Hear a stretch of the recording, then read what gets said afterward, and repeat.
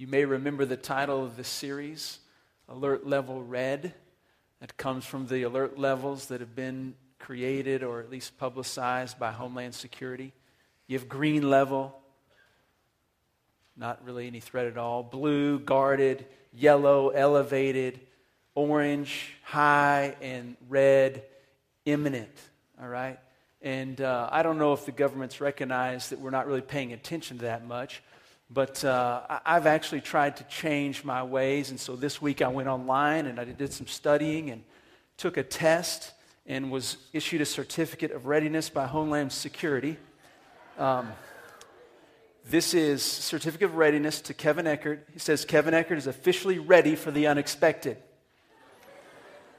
The organization that does this, that's a part of Homeland Security called Ready Kids, congratulates you on completing the activities in this program to help you prepare for unexpected situation. And so Ready Kids says that if there is an emergency, you will be ready. Excellent job, Homeland Security. That's what I did this week. Yeah. I'm ready. I don't know about you. But if there's something unexpected, it won't be unexpected to me. At least so I thought, and then the unexpected happened. And here's what happened. I don't know if Homeland Security listened to my sermon a couple weeks ago or what, but in the last 2 weeks, they changed the whole system. Did you know that? Yeah, they changed the whole system. They threw out the color-coded stuff. They brought in a whole deal. I guess they figured out that all this stuff has become white noise for us. And we're just not paying attention to that stuff. So they came up with a new thing in order to more effectively communicate. So I want to test that theory. All right, how many of you actually heard there's a new system before today? It's not bad. Maybe 25 of you, something like that. Okay. How many of you know what the alert level is for today on May the 8th? Anybody? Well, not so effective. How many of you care? Okay, maybe that's part of the problem. Okay, if you do care, you can actually sign up like on email or Twitter to get the alerts as they come out so you'll be on the cutting edge of knowing what's happening in the world, you know. And so I did that. I went on Twitter because I'm really into that. And so I signed up, and so I'm getting alerts. And I found out, I looked on Twitter, you can see how many people are following stuff. There's 350 million people in the United States. You know how many people are on Twitter following this alert level? Like less than 7,000. That's not really good for effective communication. But I'm one of about 7,000 getting alerts. And over the last week or so that they've had this new system, I've received absolutely no alerts. None. Not even a, I'm glad you're with us kind of Twitter, you know? Nothing. Zero. And guess what the alert level is today? There isn't one. They haven't even issued a current alert with the new system. No alert. Okay, what are we supposed to be doing then? This is what they say. We are to remain in a state of extreme vigilance. I don't even know what that means. I mean, if you figure that one out, let me know because I want to be in on this stuff, all right? Now, the new alert levels, let me describe them to you, all right? You ready for this? I mean, you are going to know more than most everybody in the entire city or the nation, for that matter. Right now, I'm going to tell you the new levels. Here they are. There's two of them now, and the first one is elevated. That's it. And then the second one is imminent. Does that sound a little bit like yellow and red to you?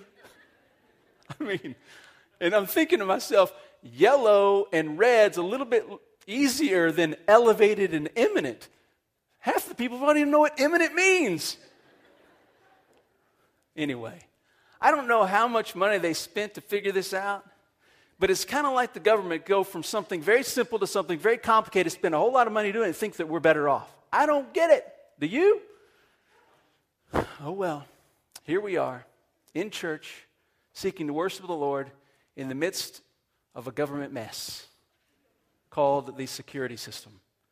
Now, for those of us who are seeking to honor the Lord on a daily basis, this whole idea of a threat level really brings to bear a greater question.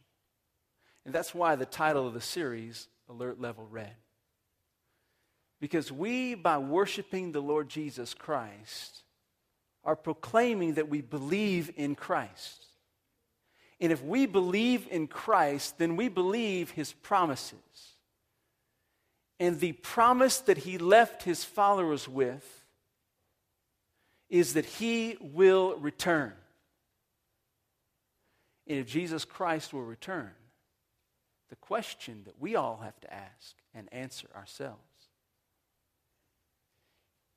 is His promise of His imminent return affecting our lives on a daily basis? Are you living like Christ's return is imminent? Alert level red. My hope is that as we dig into Matthew 24 and 25, that Jesus' words will encourage us towards that end. So let's look at Matthew chapter 24.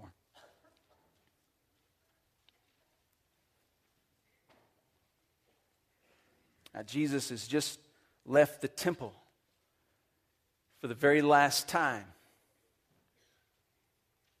And as He's walking out of the temple with His disciples, they point out the buildings of the temple. Now, the significance of Matthew mentioning that in verse 1 is tied to chapter 23. Because in chapter 23, Jesus says to the disciples in their hearing, He says that Jerusalem and her house will be left desolate. The house of Jerusalem will be left desolate. And so here they are leaving the temple, and the disciples are pointing out the buildings, I'm sure in response to Jesus' statement that this building, the house of Jerusalem, will be left desolate. And they're saying, look at these buildings. And look at what Jesus, how He responds to His disciples. Verse 2. Answering, He said to them, do you not see these things? That's a self-evident question. Expects a self-evident answer. Yeah, we see these things. That's what we're pointing out. We see all this stuff. And Jesus says, truly I tell you that not one stone here will be left upon a stone which has not been torn down.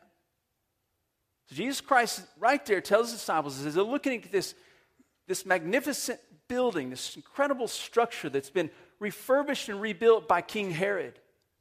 It's the third temple in the Israelites' history. The first one under Solomon, destroyed under the judgment that was brought by the Babylonians.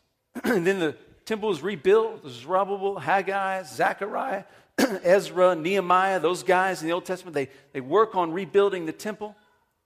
They rebuild the temple. Then in the intertestamental times with the Greeks and the Romans, there's some damage done to the temple. And then Herod comes along, rebuilds and refurbishes this magnificent temple that's the center of Jewish life. And Jesus says to the disciples, this building will be absolutely destroyed. Now that had to be shocking to the disciples. I mean, this is the centerpiece of their life as Jews. And Jesus just said that this building is going to be destroyed, which they would associate because of the history that they know as Jews, that this is going to happen because of judgment. Shocking. Shocking news. In fact, that's exactly what happens about 35 to 40 years later. After Jesus says this, the temple is completely destroyed by the Romans. And today at the temple site is the Muslim memorial, or the Dome of the Rock. So when Jesus said desolate, stones ripped down, and that this place will no longer be the house of God, that's exactly what He meant, and that's exactly what's happened until this day.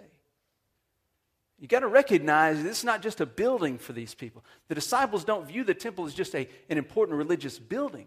This is the place where God said His name would dwell. This is a residence for God, so that His presence might be among the people, that He is called to be His own people. And Jesus just tells the disciples this place is going to be destroyed. They are really in shock, and that leads to the next section here, where they're up on the Mount of Olives, and they come to Him by themselves, and they ask Him a very important question from what He just said. Verse 3, sitting up on the Mount of Olives, His disciples come to Him, and they come alone, and they say, tell us when these things will be, and what will be the sign of your coming and the end of the age. So what Jesus Christ has just told these guys has prompted them to come to him alone and say, Jesus, we don't want to know exactly what you're getting at here. Because if this is going to happen, this certainly has to do with the end of time, the consummation of all things. So tell us, when is this going to happen and what in the world's going to be happening so we know that it's coming? Now, you may not be aware of the alert level in our nation, but I guarantee you, you're interested in the end times. I mean, we all have questions about what's going to be happening and when is it going to happen.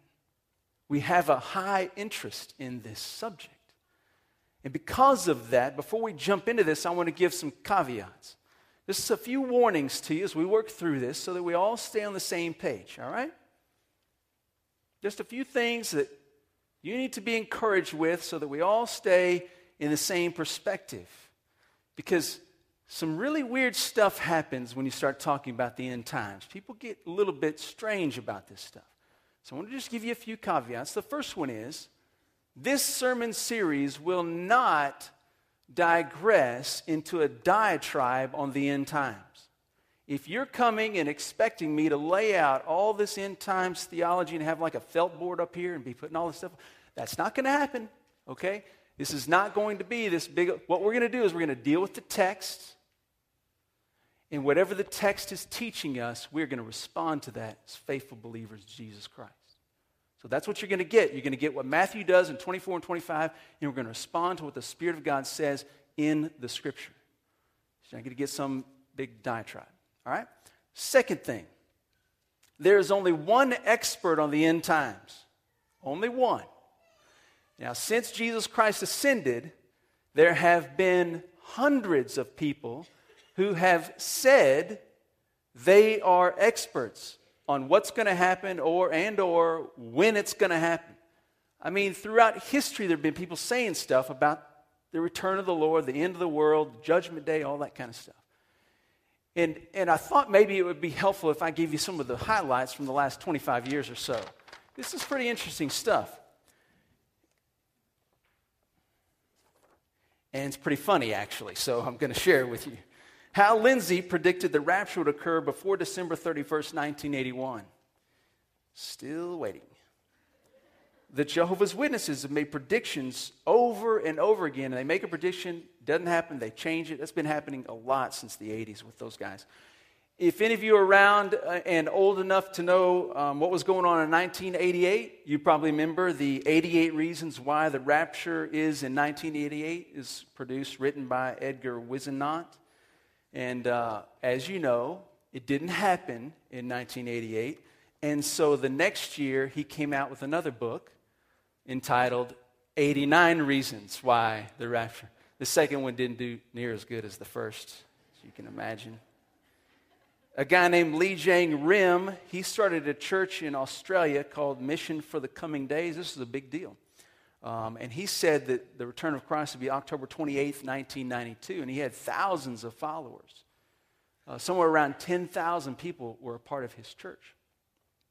And he would communicate all the stuff about what Jesus is going to do. He's going to show up in the Sydney Harbor on that day, October 28th at 9 a.m.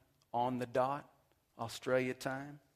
And so they all gathered together and they had their big service there at Sydney Harbor, and they had this big clock. They're counting down 5, 4, 3, 2, 1. And then the leaders run and hide. But they find Lee Jang Rim. They put him in jail because he had embezzled $4.4 million from his followers. You know what he was doing with that money this whole time he was raising money in the church? He was buying bonds with them. You know the maturity date? After October 28th, 1992. Can you say false prophet? And then in 1994, a guy named Harold Camping wrote a book, Are You Ready?, predicting the Lord's return in September of 1994. And this book dealt with all kinds of stuff that added up Bible numbers and came to 1994 as the date of Christ's return. And anyway, that's an important name. You'll need to remember that. I'll tell you more about that in just a second. And then there's a guy named Ronald Wineland. He's predicting that Jesus is going to return on May the 27th, 2012. So what's interesting about this guy is he's written this book called God's Final Warning, 2008. And in that book, he made specific prophecies that were not fulfilled. And he said in that book, if these things don't come true, then I'm a false prophet. When they didn't come true in an interview, I heard the interview. In the interview, he said, well, I'm not a false prophet. The reason those things didn't come to pass is because God has had mercy on us, so we don't always know when God's going to do that. And so then he started telling us about how he's going to. And I thought to myself, well, if he was a prophet and God decides to have mercy and change his mind, it seems like he would have told Ronald so Ronald wouldn't look like a fool, But I guess Ronald didn't get that, So he, in his little 18-minute radio broadcast, he said like 3 or 4 times, I'm not a false prophet. You can't call me a false prophet. And I'm just telling you, anytime somebody finds a reason to defend themselves, say they're not a false prophet, in about 18 minutes, 4 or 5 times, you can guarantee they are a false prophet.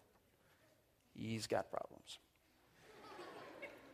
Has anybody seen the billboards around town? May the 21st. How many of you seen those billboards? Let's see your hands. Good. They should put alert levels on billboards. Yeah, you'd be a lot better off. Now, those billboards around town, they are put there by a guy named Harold Camping. That sound familiar? He wrote the book, Are You Ready?, saying that Jesus is going to return September 1994. I'm just wondering if that guy figured enough time has passed that nobody knows he wrote that book and was wrong, and so he's come out with a new deal. And so he's saying, and he's put over 2,000 billboards around the nation. And he's on like 50-plus radio stations sharing his prophecies. And he's saying that Jesus is going to return. The end of the times is May the 21st, which is in less than 2 weeks. And he says it's going to happen specifically at 6 p.m. sunset in Jerusalem. That's what he's saying. Now, previous to the 21st, he's saying there's a world catastrophe on the 14th. And so on the 14th, in just about a week, less than a week, it'll be a world catastrophe. The 21st, Jesus is coming, world's at an end. So that's Harold Camping. I will see you guys on May the 22nd right here, 9 a.m. I mean, that guy is... Anyway, that's billboards around our town right there. And all that to say this, there is one expert on the end times. His name is God. He's it. And I want to make sure that we understand that as we dig into some of these end time stuff that comes out here in Matthew, there is one expert. And historically, people that have been overly concerned with the what about Christ coming and the when have been wrong at best and false prophets and false Christs at worst. And we want to make sure that we really listen to the one expert. All right? The next warning is this. We all have ideas and thoughts about end times. I mean, everybody has thoughts, ideas, and questions about it. Here's the deal. We don't want to use anything we're doing in this place or anything that you think about the end times as a sledgehammer to conform others to what we think about the end times. We are not going to say something or believe something in this place that is not clearly written in God's Word about the end times, such that we use that to help other people overcome their own ignorance. Because there's only one expert on the end times, and it's not you and it's not me. And so we don't want to use that against other people. The other thing I want to encourage you to do is hold your theology, your ideas about the end times loosely. A lot of what you think about the end times has to do with what somebody's told you, what you've heard, what you've seen on a movie, what you've read in a book, and it's not theologically sound. And so I want you to hold what you think about the end times loosely and submit it to what Scripture says. We do not want to define what we believe about the end times by somebody's book or somebody's movie. All right? So make sure that you define your perspective of the end times based on biblical theology. You don't want to get left behind in this, all right? You want to define it by biblical theology. Did you catch that? The last thing is, I just want you to make sure that if something I say or something we read piques your interest in the end times, and you begin to look into it more and study it, which is great. I'm not saying you shouldn't do that. But if you choose to do that, evaluate the value of that based on how much faithfulness it produces in your life. Here's what I've seen people do. They get into the end times type stuff. They start reading all this stuff. They get into the books, the movies, the theological perspectives, and they just become obsessed with the end times, and they stop thinking about faithfulness, simple day-to-day faithfulness and obedience to the Lord. And it's just like the enemy, to take a little bit of truth, mix it up enough to get you obsessed about something that makes you forget about God. And I just want you to make sure that if you get interested in something along these lines, that you evaluate that by how much faithfulness it's producing in your life every day. Because what Jesus Christ does tell us is intended to produce faithfulness, which is what we'll see today. Now, I want to move on to Jesus' answer to the disciples, but I just want to tell you that his answer is difficult to understand completely. There's some things here that people have been debating in this first 30 verses or so for a long, long time. And we're not going to resolve all those debates, and that's not my goal this morning. My goal is to understand what God intends us to have and know from what he's written, and for our lives to be changed by it. Now, throughout this study, there's going to be some simple and clear messages that come through Scripture. And the challenge is that we embrace those and we respond to Jesus Christ. All right, so let's dig in. Verses 4 through 14 is what we're going to read together right now this morning. Here we go. And Jesus answered and he said to them, "See to it that no one deceives you. For many have come in my name, saying, 'I am the Christ,' and they deceive many. You will hear about wars and rumors of wars. See to it that you are not frightened. These things are necessary. But this is not yet the end. For nation will rise against nation and kingdom against kingdom. And there will be famines and earthquakes in various places. And all these things the beginning of birth pangs. Then they will hand you over to tribulation. They will kill you. You will be hated by every nation because of my name. And then many will be entrapped and stumble. They will betray each other. They will hate each other.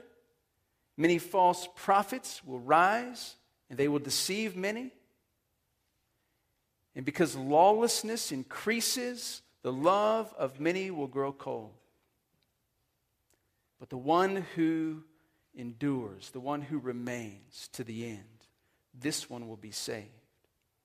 And this gospel of the kingdom will be preached in all the world as a testimony to all the nations, and then the end will come."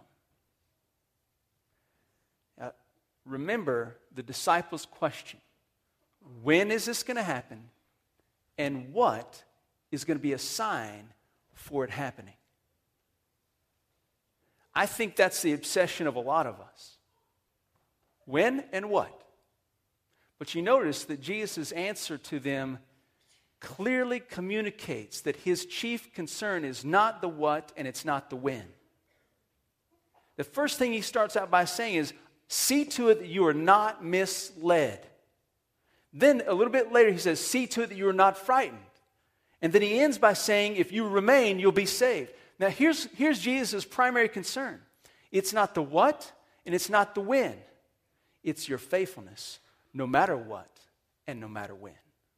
That's the heart of this message Jesus wants us to get. If you want to define what is red alert living, here as we start in chapter 24, here it is. Here's Jesus' first statement to us. We need to make sure that no matter what happens, no matter when it might happen, that we are faithful to follow Christ. That's primarily Jesus Christ. I mean, throughout the Scripture, when you dig into Scripture and you ask the question, when is this going to happen and what is going to happen, you will not come to a clear understanding of those two issues. But the Scripture makes it abundantly clear that no matter what happens, and we get some direction as to that end, and no matter when it happens, and we have some idea of things that are moving us in that direction, that we stay faithful to Christ. Jesus tells us just enough so that we can understand the way things will be going as we approach that day, so that we will remain faithful. That's his heartbeat. Faithfulness, endurance. And the reason why Jesus Christ is so concerned about that is because there are significant threats to our endurance. And what Jesus does in this section is he lines out some of those specific threats. And he's giving us some idea what life is going to be for believers until the day he comes. And he gives us these threats to our endurance, knowing that our endurance is the key. Faithfulness. Continuing to have faith daily in Jesus Christ, who promised he will return and is with us each day through his Spirit to enable us to walk with him. Faithfulness. Now notice these threats to faithfulness. He says, see to it that you're not misled or deceived. He says, for many will come in my name saying, I am the Christ.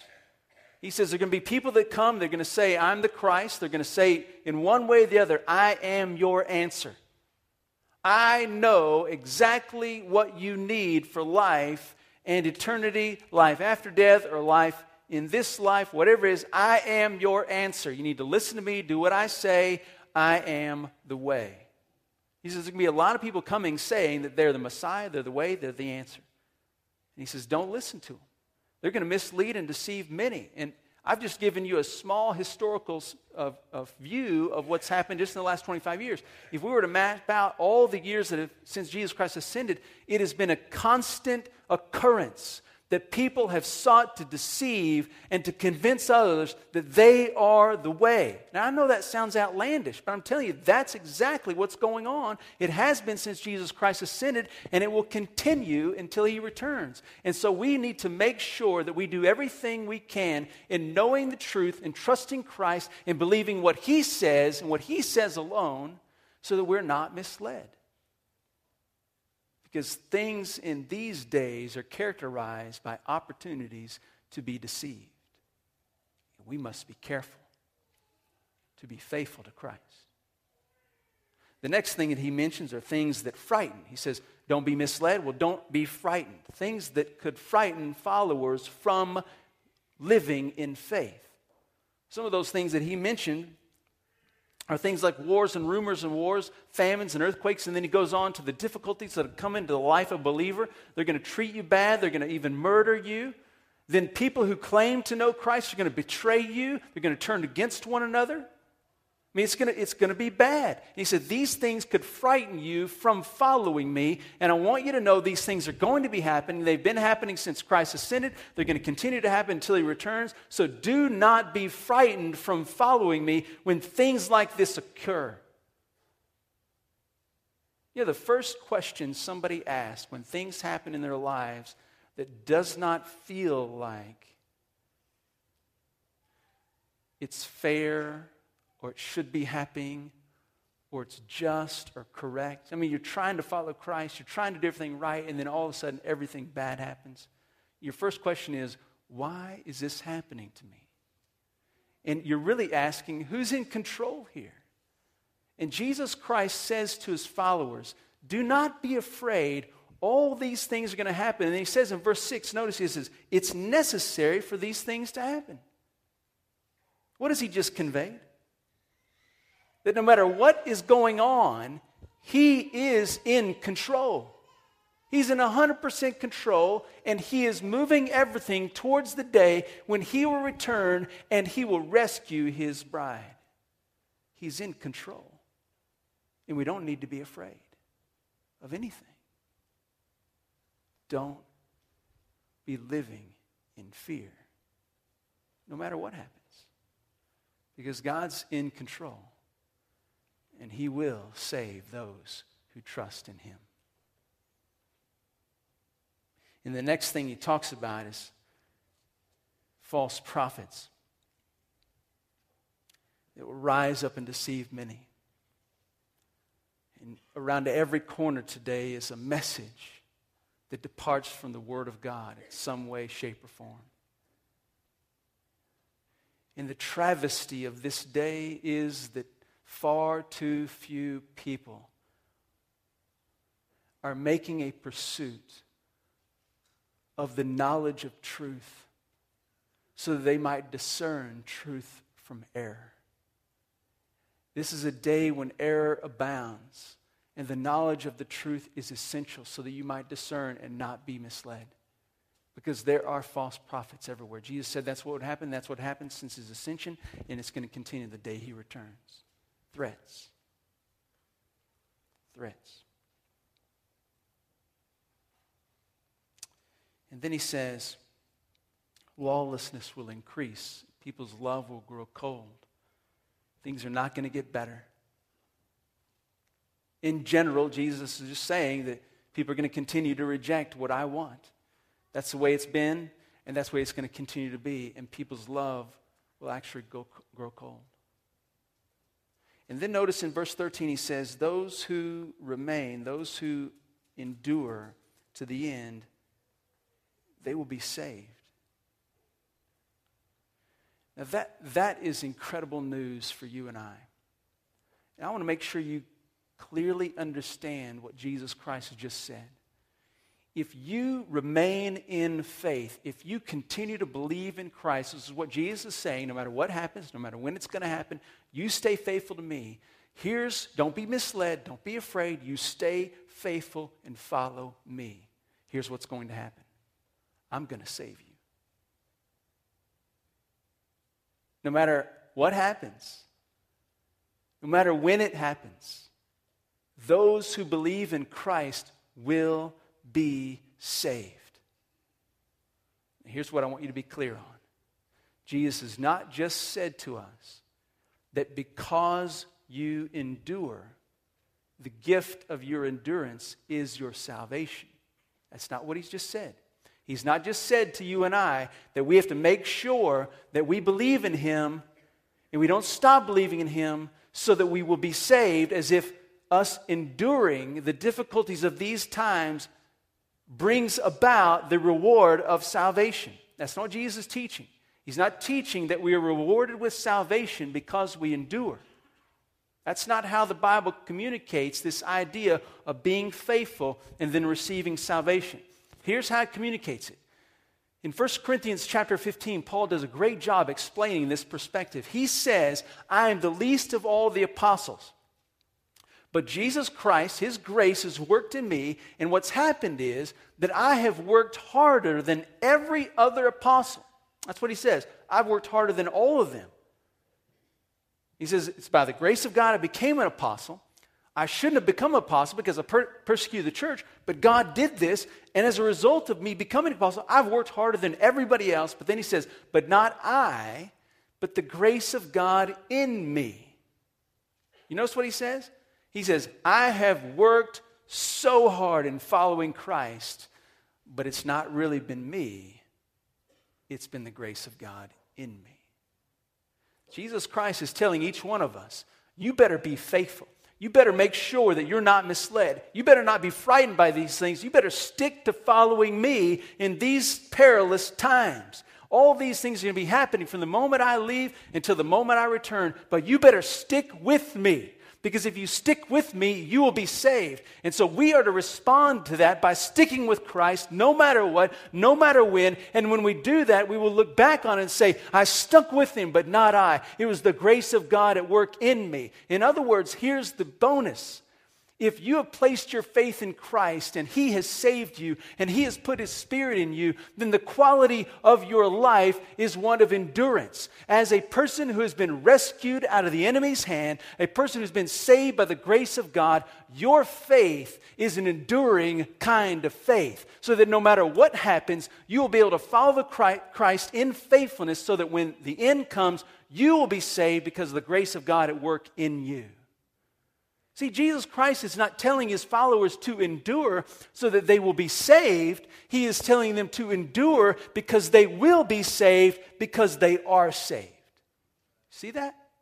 That's the teaching of Scripture. Now notice what happens with verse 14. Jesus just communicated, you follow me because you are saved, you will be saved. All right, that's the tenor of what Scripture's teaching here. And then in verse 14, he says, and this gospel of the kingdom will be preached in all the world for a witness to all the nations, and then the end will come. All right. We are called to endure. That's red alert living. But our endurance is not for our salvation. Our endurance is because of our salvation through faith in Christ and the receiving of grace that enables us to endure. So if our endurance is not for our salvation, verse 14, it's for the world's salvation. Jesus Christ says things are going to be a mess, but you endure. You trust me. I'm going to save you because you're mine and you got the grace to endure. And the reason I want you to endure is so the gospel can spread to the nations. Our endurance through faith in Christ by His grace is for the glory of Christ in the spread of the gospel to the nations. The reason we endure is not for our salvation, but for the salvation of those who need to hear the gospel. Red alert living. Our faithful endurance to the promises of Christ for the spread of the gospel. That's what we're called to do. You know, there's a campaign that Homeland Security has with this alert level stuff. The campaign is called, If You See Something, Say Something. Now, I like that. In fact, I want to adapt that for us during this series. And I want to say this needs to be our motto. If you know something, say something. If you know Jesus Christ, tell somebody. If you know the truth about Christ's love, tell somebody. Tell somebody at lunch today. Tell somebody at work this week. Tell somebody in your neighborhood in the next month. Ask the Lord, Lord, I know you, and I want to tell somebody. Help me. Make sure you make every effort to demonstrate your endurance through spreading the gospel. That's why you're called to endure in this life. The reason God has not already taken us out of this world and made everything new is because He is patient, not wanting anyone to perish. And so He calls us to endure in faithfulness that we might spread the gospel to all nations. Because when the gospel gets spread to all nations, according to 24:14, the end will come. And we want to be faithful to endure for the sake of Christ and the spread of the gospel. Tell somebody. And in these days and times, I want to use Jesus' words to encourage you. Do not be misled and do not be afraid. Spread the gospel in your endurance for Christ.